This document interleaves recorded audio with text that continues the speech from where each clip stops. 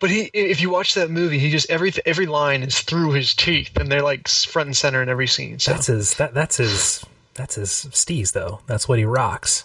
You know. It is. I mean, it just looks like he's getting a constant enema and gritting his teeth as he talks. 2 words, my friends. 2 words. Ben-Hur. Dig it? God damn it. I was thinking you were going to say constant enema. No. Constant enema is the name of my ska band. My ska band. Okay, we're off the rails.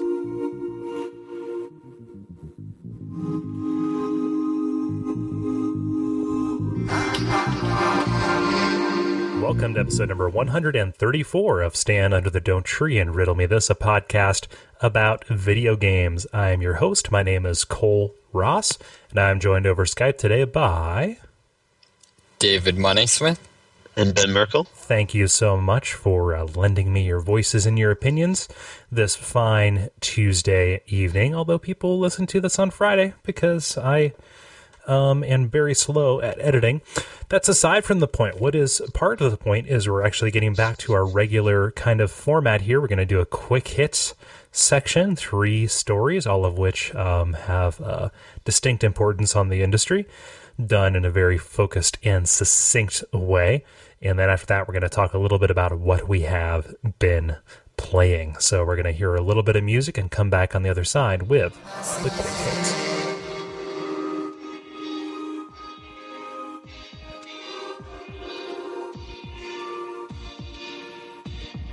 So in case you haven't gathered as much from the name of the segment, Quick Hits is where we take a news story and we talk about it in a very quick fashion. I set a timer for an arbitrary amount of time. Yes, I realize that arbitrary could put it, like at 50 million minutes, but it's arbitrary, under 5 minutes. So there we go. Ben, I knew you were going to comment. So. No, I wouldn't do that. Coin sound. In public. The PS Vita has had its release date set. They announced that it will be released in North America on February 22nd of 2012. And there's going to be 2 models. Wi-Fi only will be $250, while AT&T 3G will be $300. What do you guys think? AT&T, that's troubling. Let's put 3 minutes on the clock here. Put us under the gun. One for each G. One for each G, I guess. No, when they announced that at Sony's E3 press conference, there was an audible groan from the audience. Whoops. and see, what's funny is like the Kindles. Amazon sells their Kindles, and if you get the 3G model on those, it's fine. But then again, you're only downloading about, 4 kilobytes of text every, couple weeks or so, depending on how quickly you read. So this isn't like it's not something you have to depend on for packet loss or anything like that. I'd be more interested to see where you guys, stand on whether or not this high performing handheld, can succeed today. I mean, like where do you stand on whether or not you would get one and whether or not this thing has the legs it needs? I feel like Sony has dramatically burnt their bridges with the, what they call their previous handheld. The PSP? Yeah, thank you. Especially at this price, they would need to dramatically convince me that it's a good system. I'm not sure, making it on AT&T is a good way to do that. I don't know. I wonder what they're going to do to convince people, hey, it won't suck this time. Ben? Yeah, I just don't know.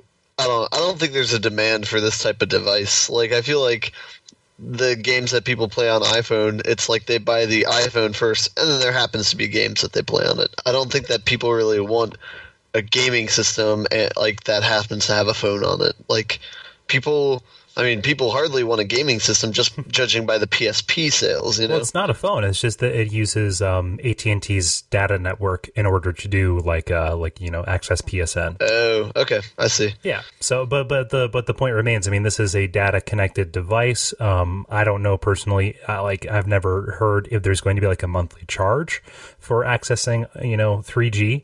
So that could potentially throw a monkey wrench into the works, especially if you're trying to do this is a media device like an iPad, which I happen to pay $20 to $30 a month to use on the subway.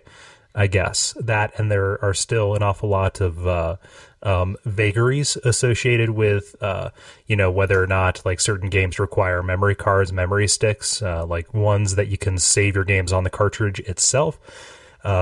Can't use a memory card, whereas ones that use a memory card, you can't save it onto the game cart itself, and then the digital distribution stuff. It's a big mess.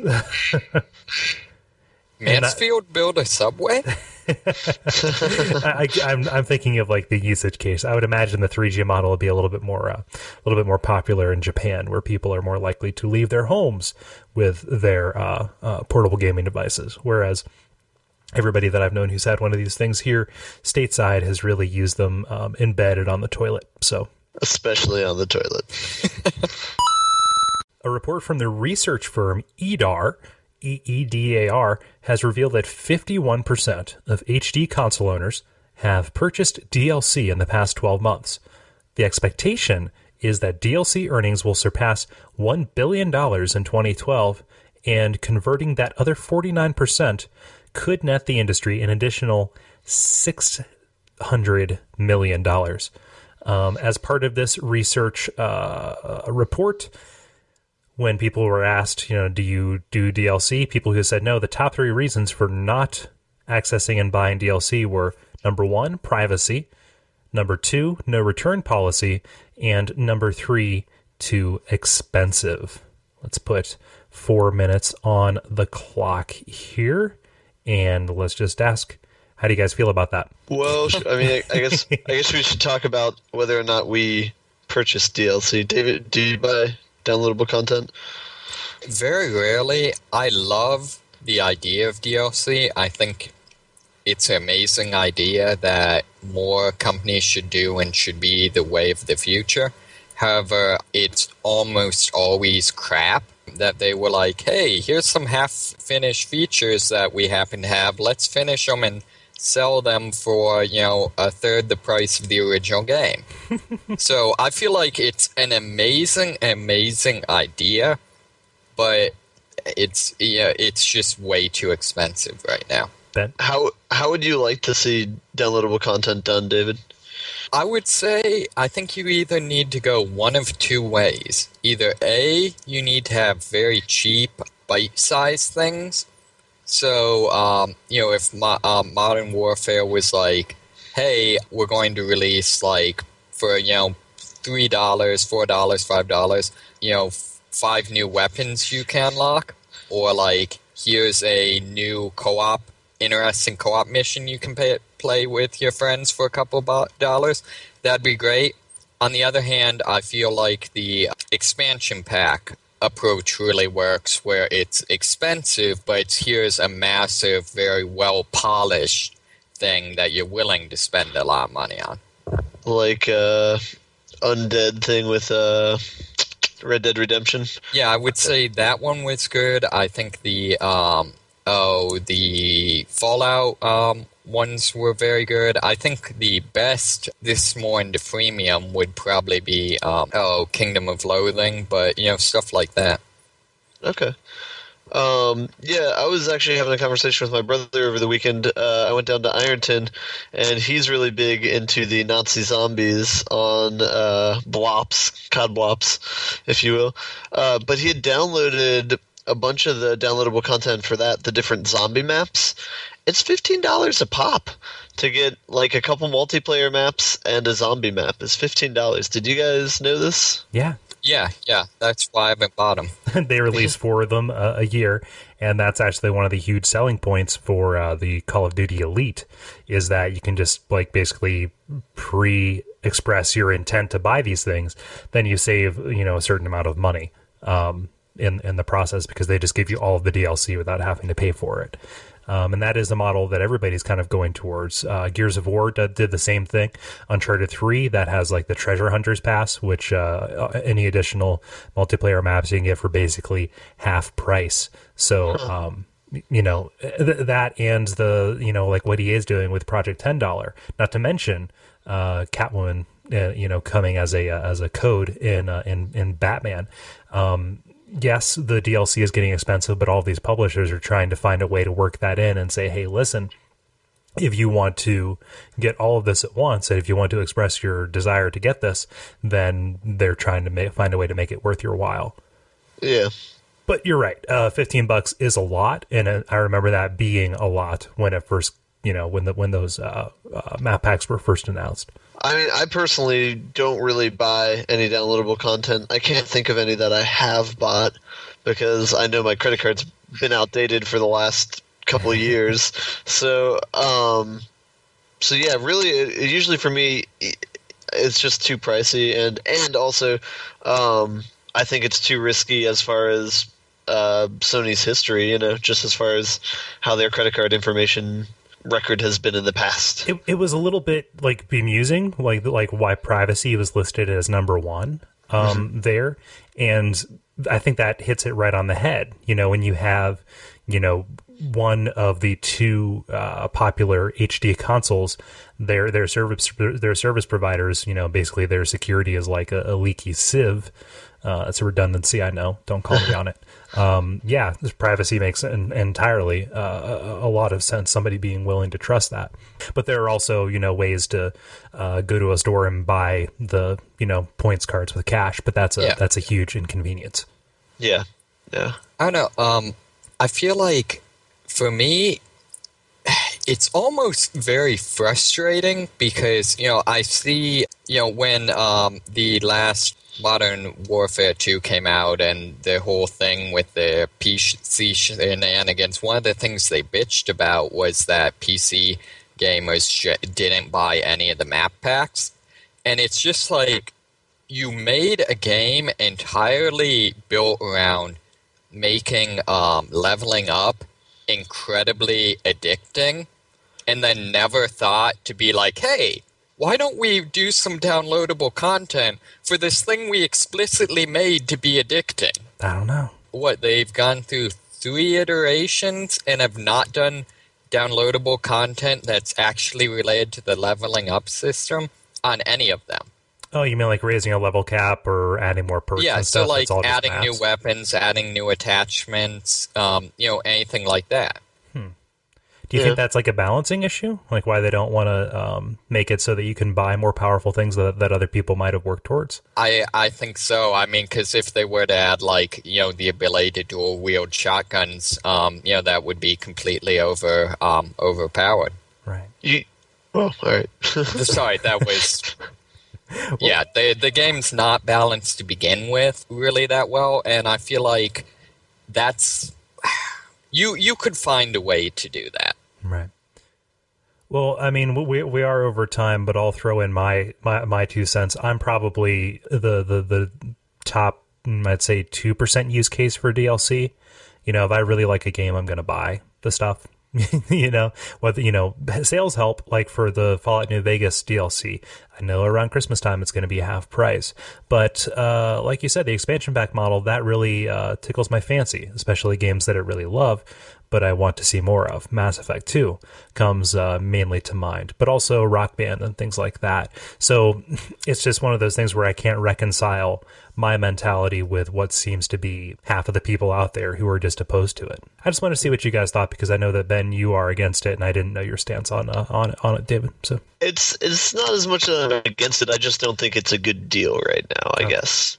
See, I'm massively for it. I just think the people currently doing it are idiots. And scene. So my story for this week is talking about rumors as far as Grand Theft Auto 5. And I had heard talks of Grand Theft Auto 5 being made, and that was going to be the next game in development. But this is, I guess, something I just found out tonight.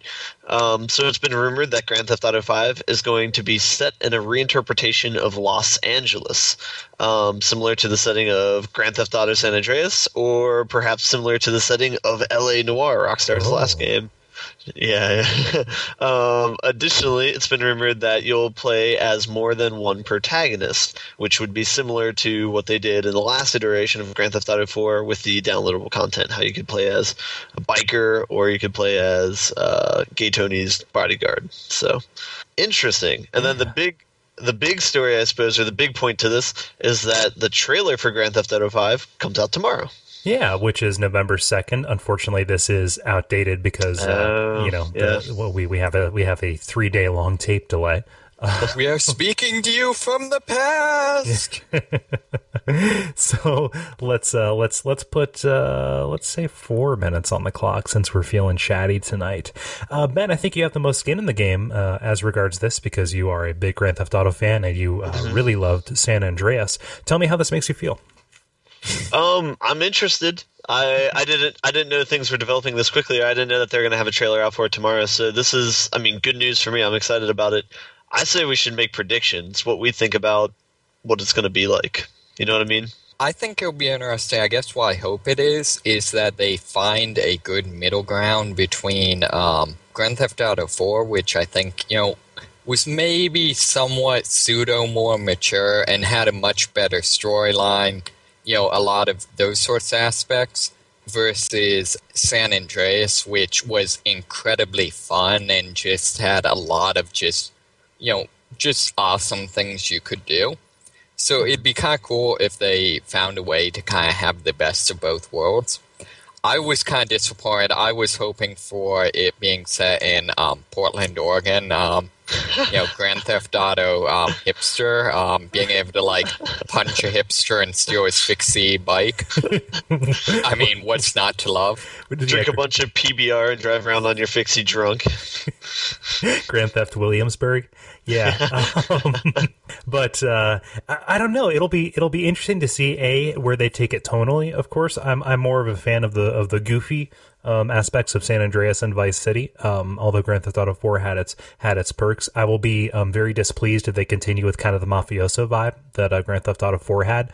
That's why I liked San Andreas' story, because it did get away from hey, Boshk, we are the mob, boom, which is completely overdone in crime related media as far as I'm concerned. But what's going to be really interesting is San Andreas was really, really ambitious in the amount of ground that you covered, and in the variation in the locales. So, most assuredly, we're not going to see Los Angeles, San Francisco, and Las Vegas with all the countryside in between in this. That would be bug nuts, I'd just be interested. When I read this, I was thinking, how many cities are there in America that really would fit the Grand Theft Auto feel? Because definitely New York and LA. Chicago I think would be interesting. Miami they've done and would probably be good, but I feel like a lot of the other big cities in America, although big, culturally vibrant cities, don't exactly fit the whole Grand Theft Auto vibe. Dude, you could make a game just like the show The Wire and set in Baltimore. Start off as a drug dealer down at the low rises, work your way to the top. I feel like you could do other cities if they were, ambitious enough in it, and if they did it, if they executed it well. So somewhere in the Rust Belt would be kind of interesting. Like a St. Louis. Yeah, St. Louis, Detroit. Yeah. It's all about a sense of place, and definitely a sense of the atmosphere. I think that the locales that they've chosen in the past, New York, Miami, and Los Angeles, primarily Los Angeles, have all succeeded because they kind of evoke this, you can look at any given angle, any given area, and everything is so iconic. You can say, "Oh, I am at this time and place." Right. Mm-hmm. One thing I was going to say to the defense of Grand Theft Auto is with their last iteration of downloadable content for Grand Theft Auto 4, The Ballad of Gay Tony, they did go back to making it a fun game and just making it enjoyable to just play around and like over the top missions. Although most of the reviews I read seem to feel like the storyline was still very strong. Which is the one where you see a dude's wang? Is that Lost and Damned? Ooh, I don't know. Possibly. I never completed that one. So Okay, yeah. In one of those, there's full frontal male nudity. right on. Way to go! Way to go, Grand Theft Auto. Pushing new bounds with every game. Shine on. So yeah, I guess we'll see it tomorrow. I'll be interested to see it because obviously this is going to light the world on fire. And what's kind of heartening, there's usually a really quick turnaround between like the announcement of a new Grand Theft Auto and when it comes out. Mm-hmm. Like Rockstar isn't the kind of place that says like, okay, here's our thing, and then 18 months later, here's our thing. Yeah, you know it's gonna come out April or May of next year. Yeah, what would be hilarious? Set it like in Paris. I play it. Oh Or yeah, like- no. I think that would actually could be kind of cool, but it would just be weird. Yeah, Or- do or it like the French Connection, you know. Or Yeah, if they were like 5 years behind the time, they set it in Africa, like every game did 5 years ago. But they were also good.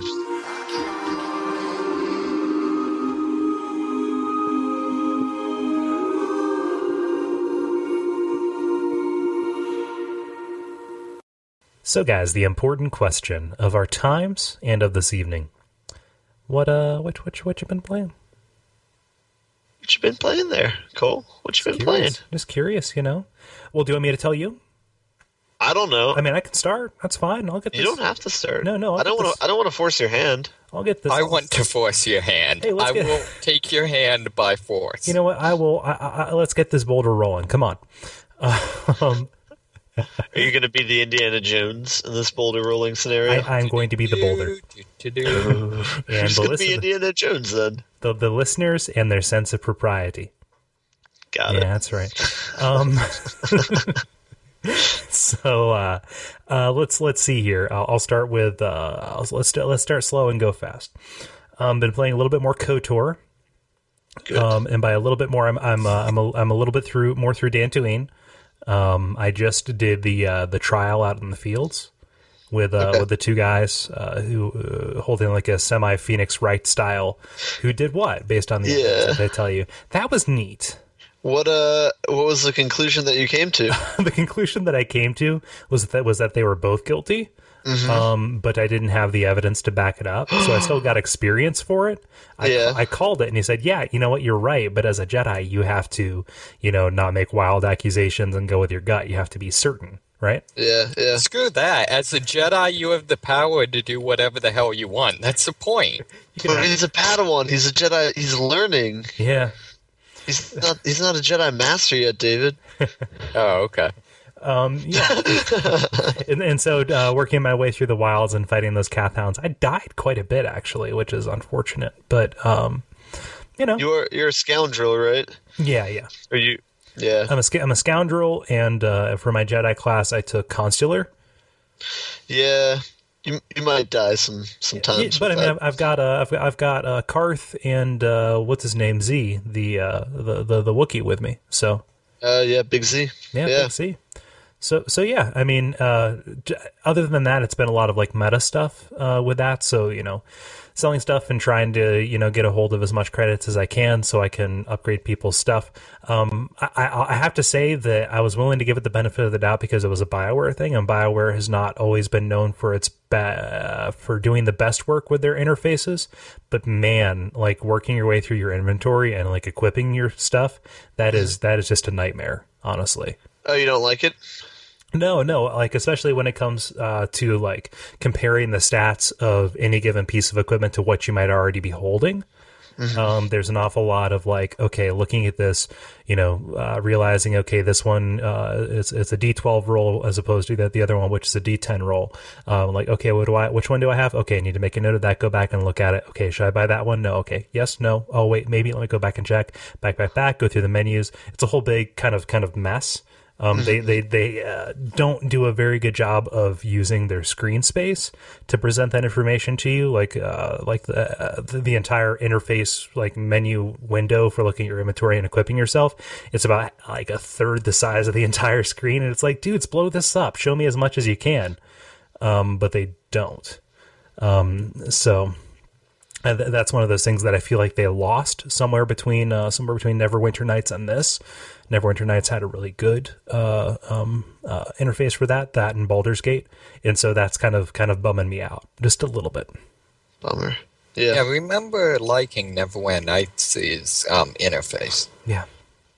I mean, like, it's a good game. I think that it's much better when you get to like the Hordes of the Underdark. That one is, I think, the best. I feel like that was the one most overtly where, like, a lot of the good ideas met up with also good game, if that makes sense. Yeah. Neverwinter, that game and that series, they're definitely not the crown jewels of BioWare's achievements. I think that that goes to Baldur's Gate and Knights of the Old Republic, and then more recently Mass Effect. But they're playing a different game now. They're making a different game now. So. But I mean, I still like it. I can definitely. It's kind of bizarre playing Knights after having been so firmly acquainted with Mass Effect, because that DNA is so apparent, like right down to like locating where people usually stand in your ship and everything. Yeah. Or do you cycle through the triggers to select the different people? Or I guess you're doing it on PC. I'm doing it on PC, so I can just click on their portraits. But okay. Yeah, that's cool. PC superior? No. Well, I'm doing it on a Mac, but it is like a personal computer. It's it's still a PC. It's personal computer-esque. Yeah. One thing is if you go to where the Ebon Hawk is on Dantooine, and if you go to the right, there should be a merchant there, and I think he sells like it's either a strength belt or like a dexterity belt that's really nice and a good deal. So if you have the credits, if you've been saving up, then that's something that might be worth investing in. It's a good deal. I saw it. I think the one you're talking about, it was like 7,000 credits. Yeah. Yeah, that's a lot. Is it a strength belt or... I forget, but I was like, ooh, I want that, and then I couldn't get it. No, you know what I'm thinking of? There were gloves. There were gloves that raised your dexterity and your, what am I thinking of here? Security skill? Yeah. Yeah. That's that like lock picking? Yeah, for breaking through doors and stuff. So, which I wanted because I don't really have anything on my hands, so. Yeah. Oh, well. So there will be more of that in the future here, especially we have one more episode to go before I completely fall down the Skyrim hole. So that sounds gross. The Skyrim chasm, as it were. What I will say, though, if I can move on from Knights of the Old Republic, is that I need to eat some crow here. Okay. Because my initial impressions a couple of episodes ago of Dark Souls, they were ill-founded. And I am 100% willing to take back some of the negative things that I said about the game, having gone back into it and taken a look at it more fairly, given it some more time. How's the crow taste? Difficult. It tastes very difficult. So before I said, like, man, I couldn't get past the first, like, I couldn't even get out of the hub world, man. Well, the thing is, and I knew that maybe I was doing something wrong. A, I didn't really understand the combat that much, and B, there are like 3 paths that you can take out of the hub world to go, hub area, I guess, to go, proceed through the game. Problem is, there's only one of them that you're meant to take on at the start, and there's no indication that's the one you're supposed to go to. The only way it tells you that is you run into enemies that are way, way, way too powerful for you if you go the wrong way. Okay. And the problem is with as hard as the game is, it's difficult to tell which ones are hard because they're supposed to be impossible at your level and which ones are hard because you're incompetent at combat.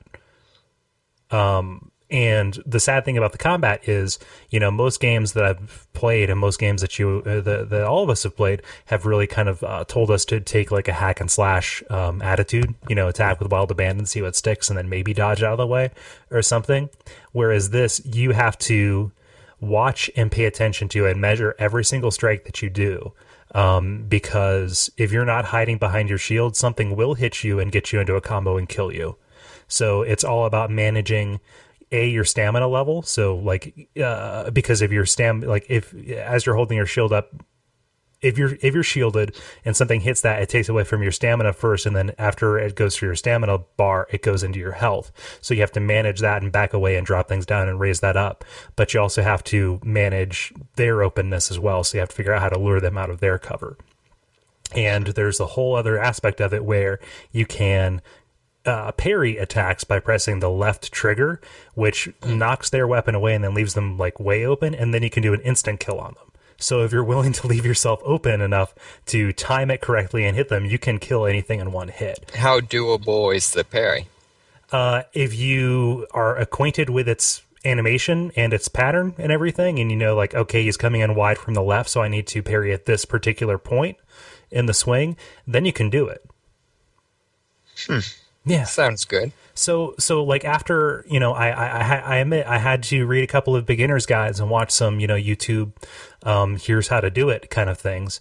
But I kind of got into it, and what that led me to realize and what it led me to kind of appreciate is, they open world is really kind of an over applied label. I think it's kind of like marketing a game like this has 80 hours of gameplay in it. You can go anywhere and do anything. This is open world in the sense that Shadow of the Colossus is open world. Okay. In that, and Eco to a certain extent. If you look into the horizon and you see something, you're going to be going there. Okay. Everything that you see is a place that you can get to and explore. And it's a matter of, can you work your way from checkpoint to checkpoint enough to, get to that, right? And everything is kind of mysterious. It's really lonely, and just... It's almost like, you guys know the Homestar Runner Teen Girl Squad videos? Yeah. Where it's arrowed. There's enough stuff hiding around every single corner, and most of it can kill you in 2 hits, to where I'll just say, bouldered, and okay, yeah, I need to remember next time that there's a boulder that's going to come rolling down the stairs.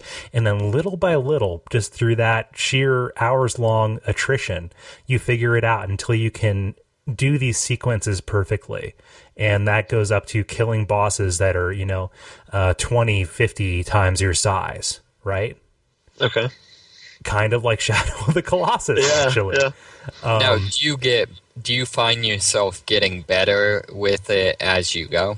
I do, yeah. And a difficulty wall gives way to a difficulty curve, and then you hit the zone where you kind of work your way with kind of pretty great ease until you hit the next difficulty wall, and then you get over it again. But just the sheer amount of tension, I can only liken it, and neither of you have played Minecraft, so you can't, so you probably wouldn't have the only approximation that I can give. But in Minecraft, after you, say you venture deep into the earth, and you're in uncharted territory, you don't have any real safe ground, but you have 50 diamonds, which is a really high number, but there's a lot of stuff that you don't want to lose. And then you are incredibly tense and just terrified, because if something were to go wrong, you would lose all of that unless you could get back to it. Okay? So the same thing goes with this, because every time you die, you leave a blood stain that you have to get back to without dying again, or else you lose all of that. And all of your progress, which is measured in souls which can be used to buy new weapons or to level yourself up at these bonfires that are scattered very far apart throughout this world. So you have to, like, when you beat this boss and you get, 2,000 souls, which can level you up a couple times, you're like, okay, you have to make a decision. Do I forge ahead and potentially run into something that's even tougher? Which happened to me, because right after I beat this big bull demon, I got to a bridge and then I was immediately swooped and burned to death by a red dragon. Nice. It's like, hey, that awesome thing that you just killed and you felt a great wash of relief. Yeah, you just got killed by something even huger that you're going to have to kill later. Yeah. but I had an amazing experience where I've been playing for about 8 hours, got through the first dungeon, which is like this abandoned town that's filled with the undead. And this leads into something called the Undead Parish, which is a big church, cathedral style area that's filled with even more stuff. And I kind of figured, okay, I can either go back or I can go forward. And as I was like, okay, I'm just going to go forward. I'm in it to win it. So I just made a dash for it. And I was running past everything. And I'm like, I need to find something. I need to find my way to the next bonfire, to the next safe area, because there's got to be one here soon. I actually managed to find an elevator that took me back to the central hub area. So now, instead of having to work my way back through the Undead Burg, by sheer luck, I guess, I found something that would take me right back up to like where I could start. And actually, I'd be linked back from a stronger fire. So yeah, I mean, there's a lot of these like awesome, exhilarating kind of things that come after mastering it. Huh. Yeah. Interesting. I like it. I really do. A lot. When did you start playing it again? I started playing it again, Sunday. Okay.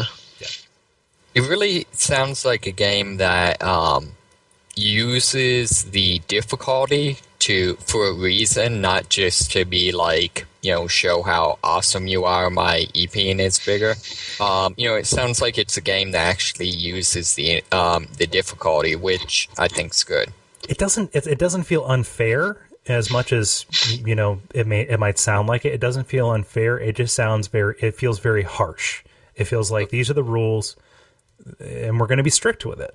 So yeah, I mean, I've had a fun couple of days with it. I really wouldn't have given it another chance, except I was listening to the Joystick podcast, and Griffin McElroy, who is somebody whose opinion I really, really trust. I like his reviews and the things that he's talked about on podcasts. He basically proposed marriage to it. And it was like, maybe there's something that I'm missing, because I feel like he'd have to move to like California for that. to marry an inanimate object. Yeah. So that's what got me back into it. So in case you're listening, Griffin, thanks. That's neat.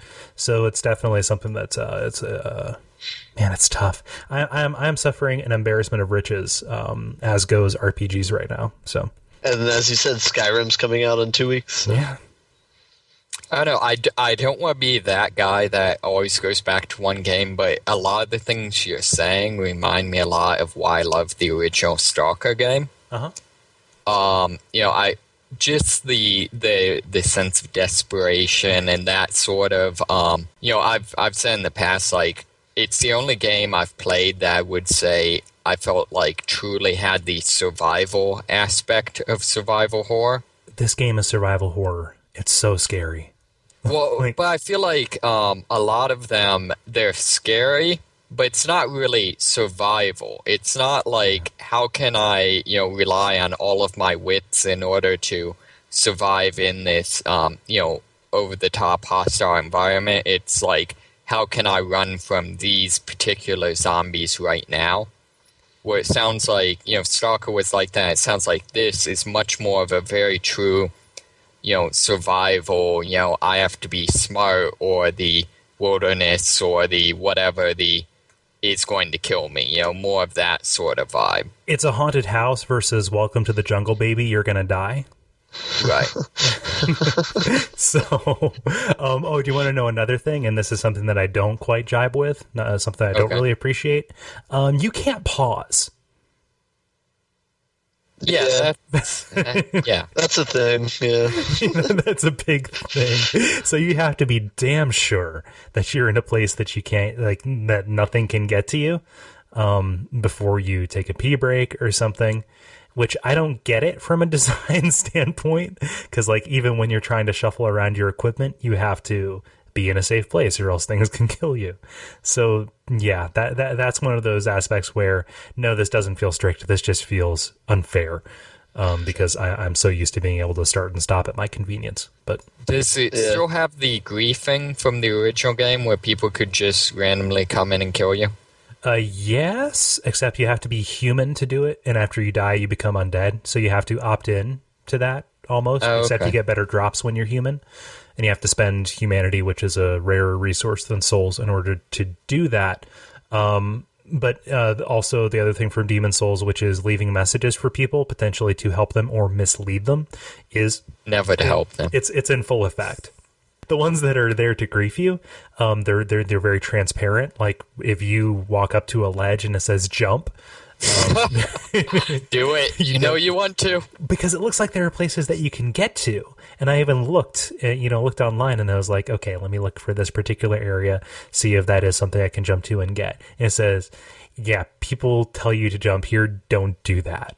But there are really helpful ones which say like, hey, there's an item ahead that you probably wouldn't be able to see from the main beaten path, or like as you come to a T intersection in a hallway, it'll say like, hey, be wary of right. And sure enough, there's a dude with a spear standing to the right of you. Is it just me that it always reminded me, or I guess looking back reminded me, because I played Demon Souls first, but of Alan Wake, the random flashlight messages.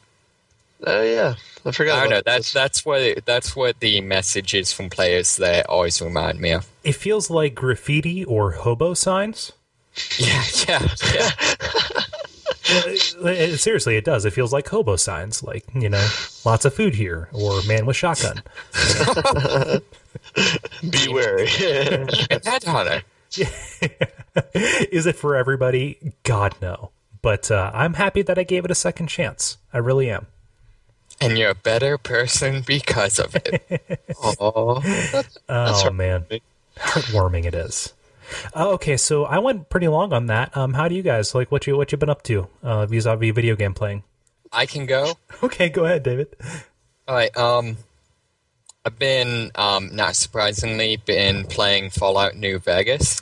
Not exactly necessarily all of these in this order, but I finished up the rest of the Brotherhood getting your powered armor quest. Everybody loves the power armor, man. It's awesome. I rolled around in a duster. Wait, where did you find a duster? I found the duster. I know what you're talking about. Yeah. Oh, completely unfair. I forget. Just look it up on the wiki. I'll be honest. I have been using that some. I've tried to keep it more to just like it guiding me on like vaguely, hey, this is a thing. Go look for it. Yeah. But no, I got that. Overall thought it was pretty good. Was a little I don't know, this is probably a spoiler. Was a little bit upset that when crap goes down from Veronica's storyline and people end up dead, if you go back, they don't like mention it at all. You can't be like, hey, what the hell? So that kind of disappointed me. But the other thing, partially part of this, partially to get some better weapons, I've been vault diving, vault crawling. Oh yeah. I don't know quite how to. I feel like this, what I'm going to say, that is kind of inherently spoilers, because unfortunately, one of the things I love about it is each of the vaults are like their own self-contained story. Mm-hmm. I really I enjoyed kind of the I believe it was Vault 11, the sacrificial sacrifice to the computer god vault. Was that the one with the anti-campaigns? Yeah. I like the fact the degree to which it kind of revealed that as it went on. Mm-hmm. And putting two and two together. I'll be honest, like, all of the vaults are fairly incredibly depressing, especially that one.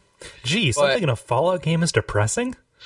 I haven't found most of it to actually be that depressing, although that may just be a relic of my outlook on life. But I have enjoyed some of the kind of messages. I enjoyed that one. Just showing that pure democracy is actually a very, very bad idea. What's cool about those vaults is like because they're so self-contained, they're kind of like their own little like cells of narrative, right? Right. They don't have to. They almost don't have to play by the rules of anything that like rests outside of it. Right. So, I enjoyed that. I really I liked Vault 34, the irradiated vault. The radiation eventually got annoying. Although it did remind me of Stalker a lot. But I really enjoyed the fact that that they didn't go with the whole, like, guns are bad, guns caused the vault to fail, and they actually showed the exact opposite. They ultimately show the vault getting overrun because the government's the only one with guns, and so then when the people try to fight back against its authority, they just get massively killed off. So I found it interesting that they set it up to make one point and then go completely off the other direction and make a completely different statement. Yeah, they've never. None of the Fallout games have ever been politically simple. We're gonna take 1 second here, actually. Wait. Sure.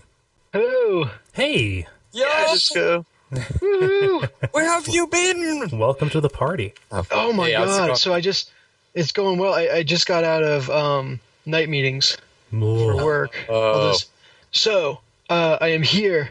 I am really excited about Uncharted 3, and I have no idea what you guys were just talking about. but That's I good interrupted. because I actually wanted an excuse to talk about it. So I look forward to your what you've been playing. Yeah, well, we're right in the middle of what we've been playing. Sweet. So David was talking about Fallout New Vegas when I added you in. Did you have any other thoughts on that? Well, and then the other thing I did is I've been wrapping up the companion stories. It's actually kind of funny. I recruited both Rose and Raoul. Okay. Raoul's a little weird for me because I inadvertently skipped pretty much all of the quests associated with that area. Because the last part of getting the powered armor is you have to place a beacon pretty much in the middle of there. Mm-hmm. So the idea is that you're supposed to kind of fight your way up and go through all the quest line.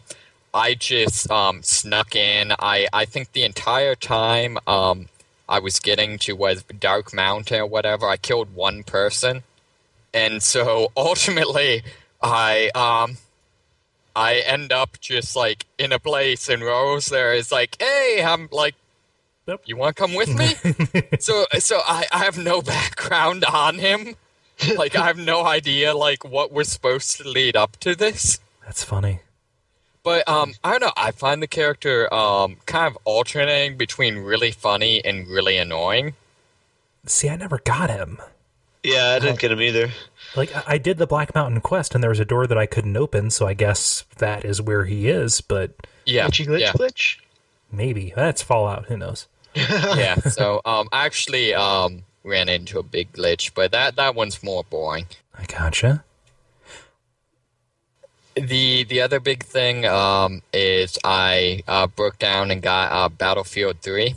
Okay. Ooh. Interesting game. The graphics to me, obviously, known for having incredible graphics. Although I find them interesting because for the most part, I don't notice them. And I almost feel like, I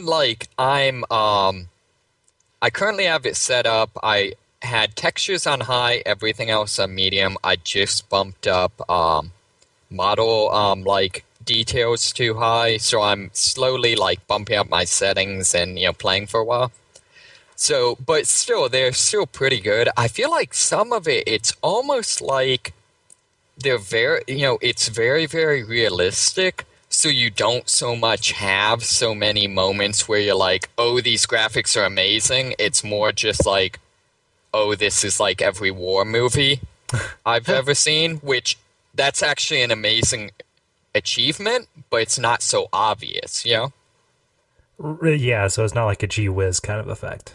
Yeah, like the fact that when you die, you fall over and your hand reaches out, clinging to life, and obviously your hand, is fully rendered, you're wearing a glove, all of that.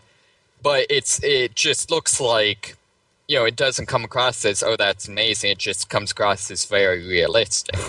Just very representational. Yeah. Right. I will say, on the other hand, something that is very interesting and obvious is they've done a lot with you getting blinded by bright light. So, one of the things, and it's a little bit forced, but if you attach flashlights, tactical flashlights to your weapons, one of the big uses of them is if you shine them in someone's face, they'll just see what it looks like if someone shines a flashlight in your eyes, right? Which tends to make it hard to fight.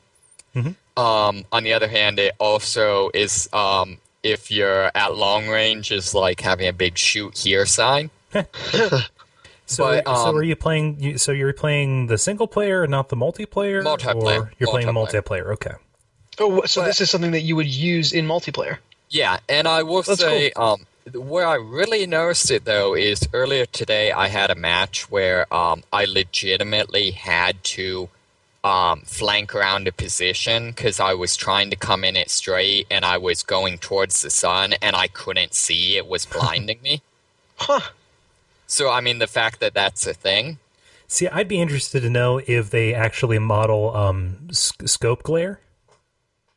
What do you mean? To where, you hear these stories about, people in Vietnam, actually, they would... Oh, yeah, they've actually said, yes, they do. So you can actually catch a glint off of somebody's scope if they go over you. Yes, that's weird. One of the ways they're trying to balance snipers. Mm-hmm. I've got to say, snipers seem to be much more balanced in this game. It seems like they're actually useful but not annoying. On the other hand, I will say they're always annoying to have in your squad because they're helpful to your team. They're just not really helpful to you. So unfortunately, you don't want them to be in your squad. Was any multiplayer game with snipers, usually if it's team based, it becomes sniper matching and sniper duels. So okay, they have a sniper, so we need to get another sniper, and then we need to put another sniper on because that way we have somebody sniping the enemy team members and not just the enemy sniper. Then they add another sniper, and then eventually everybody is a sniper. Everybody's sniping. Yeah. No, everybody was kung fu sniping. It feels like I'm much more often getting killed by a sniper, and then when it zooms into them, they're actually reasonably near the battlefield, engaging the flag. So I think that's good. Okay.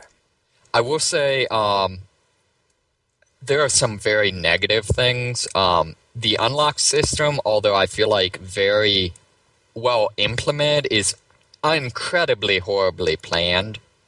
To give you an idea, all of your default weapons are different depending on which faction you play, which means when you unlock attachments, if you play as the other faction, all of a sudden you don't have your attachments, and it automatically puts you in a faction when you start a game. Mm-hmm.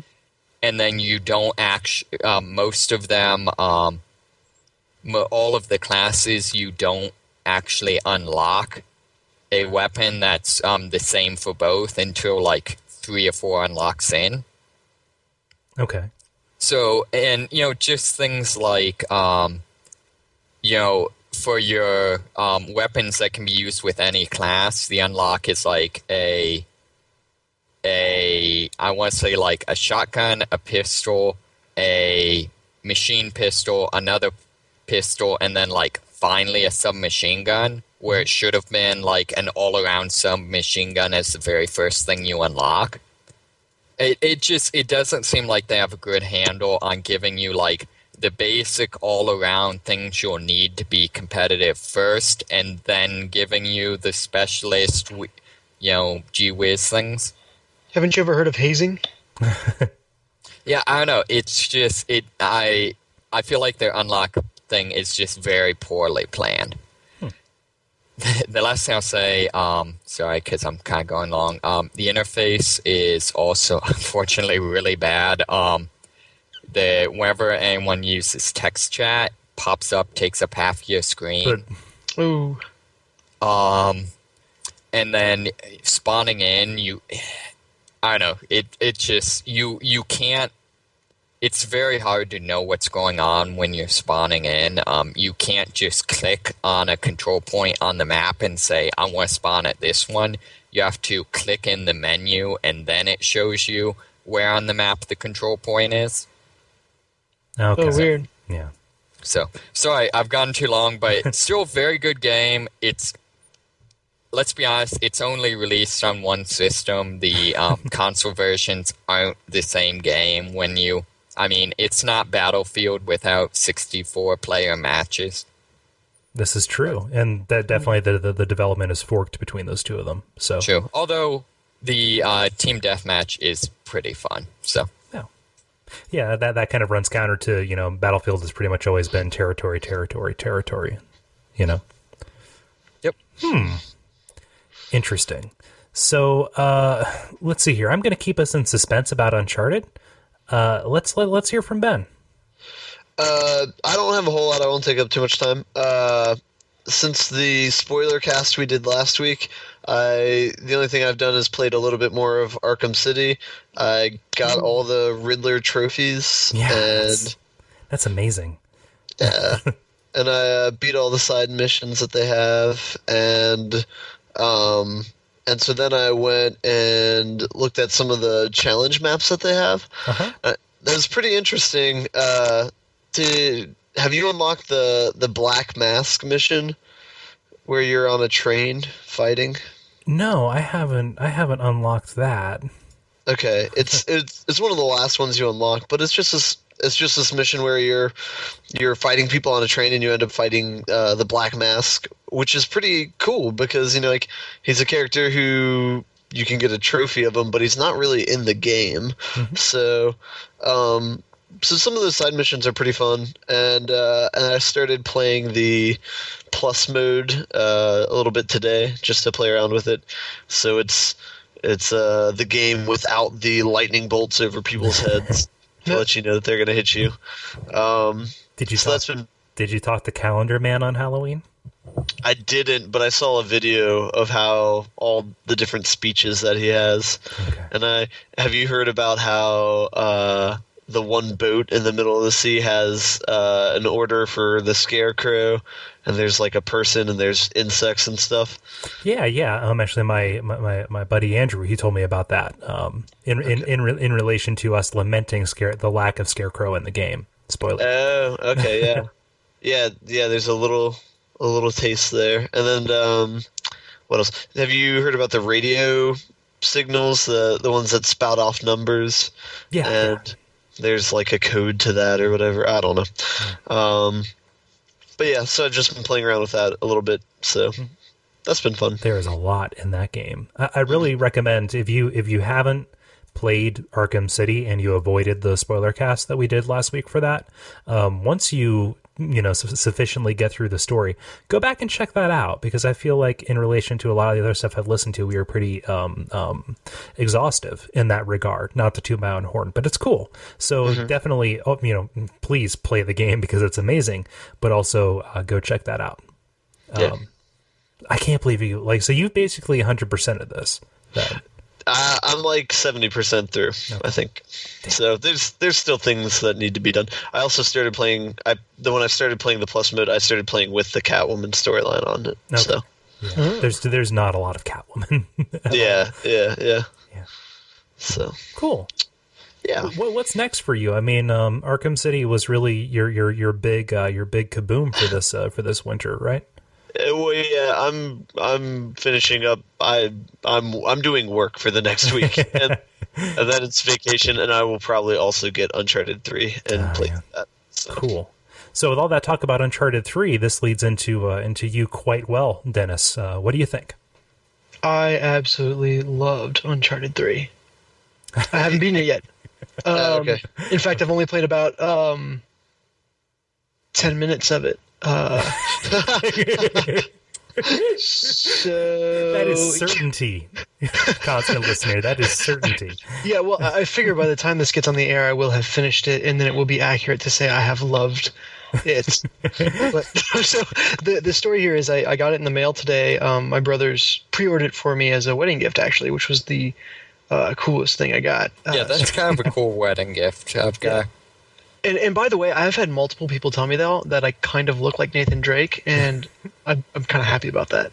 So I can kind of see it. It's nice to be told you look like a badass. I've been likened to Samwise Gamgee and Seth Rogen, so you got lucky there. People like it too. But yeah, so I got it in the mail today, but I couldn't pick it up till after work. I had to stay late at work, then I had to drive out to my parents' house because that's where they mailed it, and then pick it up and go back. And on the way back, I ran into probably every traffic jam and construction site possible. It's always when you need to be home. Oh, I was flipping out. And so I got home and I ran upstairs. I was like, if this thing hasn't installed day one, I will flip my shit. And thankfully it didn't. It booted right up to the game's credit. And I hopped into the story and played the opening chapter and a half.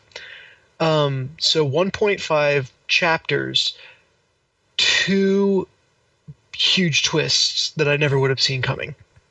So the game is off to an awesome start. And it looks beautiful. I'm going to be snuggled up in my Snuggie playing Uncharted. Was that another wedding gift? No, yes, this is my wedding Snuggie. It's made for two. It's made for two. Oh, but and so honestly I can't say anything about it yet. Although I will say one quick thing about the combat system. So the one thing is that they've revamped the combat system. That was probably my biggest complaint from Uncharted 2. Mm-hmm. Was just it was a little clunky, and if you ever got into a fist fight during a firefight, you were done. But they've redone it, and the first chapter is kind of this big tutorial for the combat. And the dynamic stuff that happens during combat is absolutely amazing. So you're able now to throw people, just kind of give them a shove or a push as you're fighting them. And you're also, it's got a very specific move set for when people are up against walls, and based on what's around you, you'll do different things. So during one fight, I threw a guy through a window. And this is not like pre-scripted stuff. Threw a guy through a window, then grabbed another guy, threw him up against a stove, and punched him, grabbed a pot on the stove, and knocked his head against it. Oh, God. And this is like, if I hadn't have gone to that corner of the room, I never would have seen that fight. I never would have done that. So it was absolutely amazing. I won't say anything about either of the twists. The game looks amazing. I'm playing it in standard def, and I'm hoping to get it to TV around Thanksgiving time for Black Friday. And I can't wait to see the game in high def. Yeah. I also get some pre-order content, so I get a kickback called Carpet Bomb. I don't know what any of these things are yet. I think it's like a Call of Duty perk, like after you die or just something. It's a special ability that you get. There you go, yeah. So I've got that, and I've got a couple clip size modifiers. So this is the first time I've ever gotten pre-order content. Cool. So this is an interesting little change up for me. We'll see if I end up enjoying it. I'm really kind of torn I was torn on a couple things. One, what difficulty to play through the first time, and then two, how long I should wait before going online for multiplayer. Mm-hmm. So, go ahead. I feel like that's a game I would beat before I did multiplayer. Yeah, I would too. For story reasons, or just like, mechanically? Yeah, and I've always been a completionist like that. So the other thing is that the locales in Uncharted are so amazing that I feel like if I went to a multiplayer arena that was themed after a section that was a surprise, perhaps. Yeah, maybe that's kind of it. It's not so much that it would spoil content, but that it would more. It's more. Yeah, that. Take the wow factor away. Yeah. Well, why am I playing multiplayer on the surface of the moon? Oh wait. Oh no. Oh no. Crap. Yeah. That needs to be Uncharted 4, by the way. Yeah. Uncharted 4, Dark Side of the Moon. But so I'll probably try to get through the game. And then the difficulty, I played Uncharted 2 through and 100%ed it leading up to Uncharted 3. So I beat that last night. Blood Treasure and everything. And I played it through on hard, and it wasn't as hard as I remember. Mm-hmm. And I don't know if I want to attribute that to the my familiarity with the levels. Like I've played through it twice before, so I kind of know where people are coming from and what's going to happen, which I was impressed with how well I remembered the game because I haven't played it in like a year.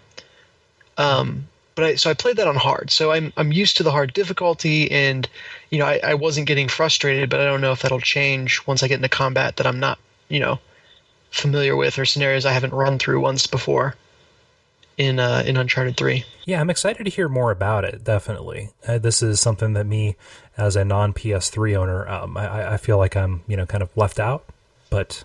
damn it. So, Dennis, did you have anything else that you've been playing? I played through Uncharted 2, and I kind of talked about that. I've also been playing a PS1 game that is old and very near and dear to my heart, in anticipation of it showing up on a certain other podcast at some point. So, should I talk about that, or should I save my comments for the other podcast? Go ahead and say what you go ahead and say what you want to say. Okay, yeah. So first off, if you're listening to this and you haven't listened to Watch Out for Fireballs, watch check out. It out. Yeah, watch out. You should go check it out. And you're allowed to submit games for them to do. So I don't know how many months down the line this is going to show up, but I played Ape Escape as a game a long time ago. It was the first PS1 game to truly make use of all the different things you could do with dual analog sticks. And to that extent, maybe it's a little bit gimmicky in that it's like, oh my god, you can use the sticks for everything. Yeah. But it actually is, they use the sticks for everything except for camera movement. Which is the one's frustration that I had to get used to starting this game. You gotta reach over to the D-pad. No. But for the most part, you can tap L1 to recenter the camera behind yourself, and that way you just kind of periodically tap that as you're running around, and it does a fairly good job. And it's definitely something you got to get used to. But I played the hell out of this game as a kid, and loved it. And so kind of the opportunity or the idea of being able to go back through it was very alluring. And I dug into like the desk that has all of the old games in it, and was very glad to find it. So I spent a little time with that. Cool. Yeah. You can't ignore how important that is, because 2 sticks, that's absurd. Why would we want to? Oh yeah, okay, I see it now. I know why we would want 2 sticks. Yeah, it's funny because from a camera perspective, this game is a case study in why you want 2 sticks. Counterpoint: God of War 3 and God of War 1 and God of War 2. Damn it! And Zelda. Forple combo. Counterpoint. But it can be done well. It can be. This is not that instance, but I love this game so much that I'm willing to overlook it. And hopefully, Cole, do you have any history with this game, or? I played it briefly way back when. I'm more familiar with the Monkey Hunter mini game for Metal Gear Solid 3. Oh yeah. Where you were hunting down the monkeys from Ape Escape as Solid Snake. Yeah, that big boss right there. Awesome. Yeah, I remember playing that as well. I didn't know. I never knew what game that was referencing though. Yep, it's Ape Escape. And it's I highly recommend it. So if you whenever it does come out on Watch Out for Fireballs, if it comes out, pick it up, play it, and it'll certainly be time well spent. That was episode number 134 of Stand Under the Don't Tree and Riddle Me This, a podcast about video games. Thank you so much for joining us. Very much we appreciate your time and your attention. What you can do here, you can visit duckfeed.tv and check out all of our other shows. This is a little bit of cross-promotion. I do a show with my brother called Those Damn Ross Kids. Do a show with Gary Butterfield from Dead Idea Valhalla called Watch Out for Fireballs. That one's about retro games, as Dennis mentioned earlier. And while you're there, you can subscribe to us on iTunes and leave us a rating or a review. You can like us on Facebook, and you can go to duckfeed.tv/donate and slip us a couple of bucks. We're getting big, fellas. We're getting big, and with that comes bandwidth charges. So, I mean, I'm not trying to make you feel guilty, but it is a free podcast. How dare you use my internet? Exactly. But other than that, just keep on listening. We really like it. We like it that you're paying attention. So for DTR, this is Cole Ross, David Meisner, Dennis Furia, Ben Merkel. I'm Todd Burgundy. Have a good week. Month? There we go. Okay. I'm going to keep it that way. I'm not going to. That's fine.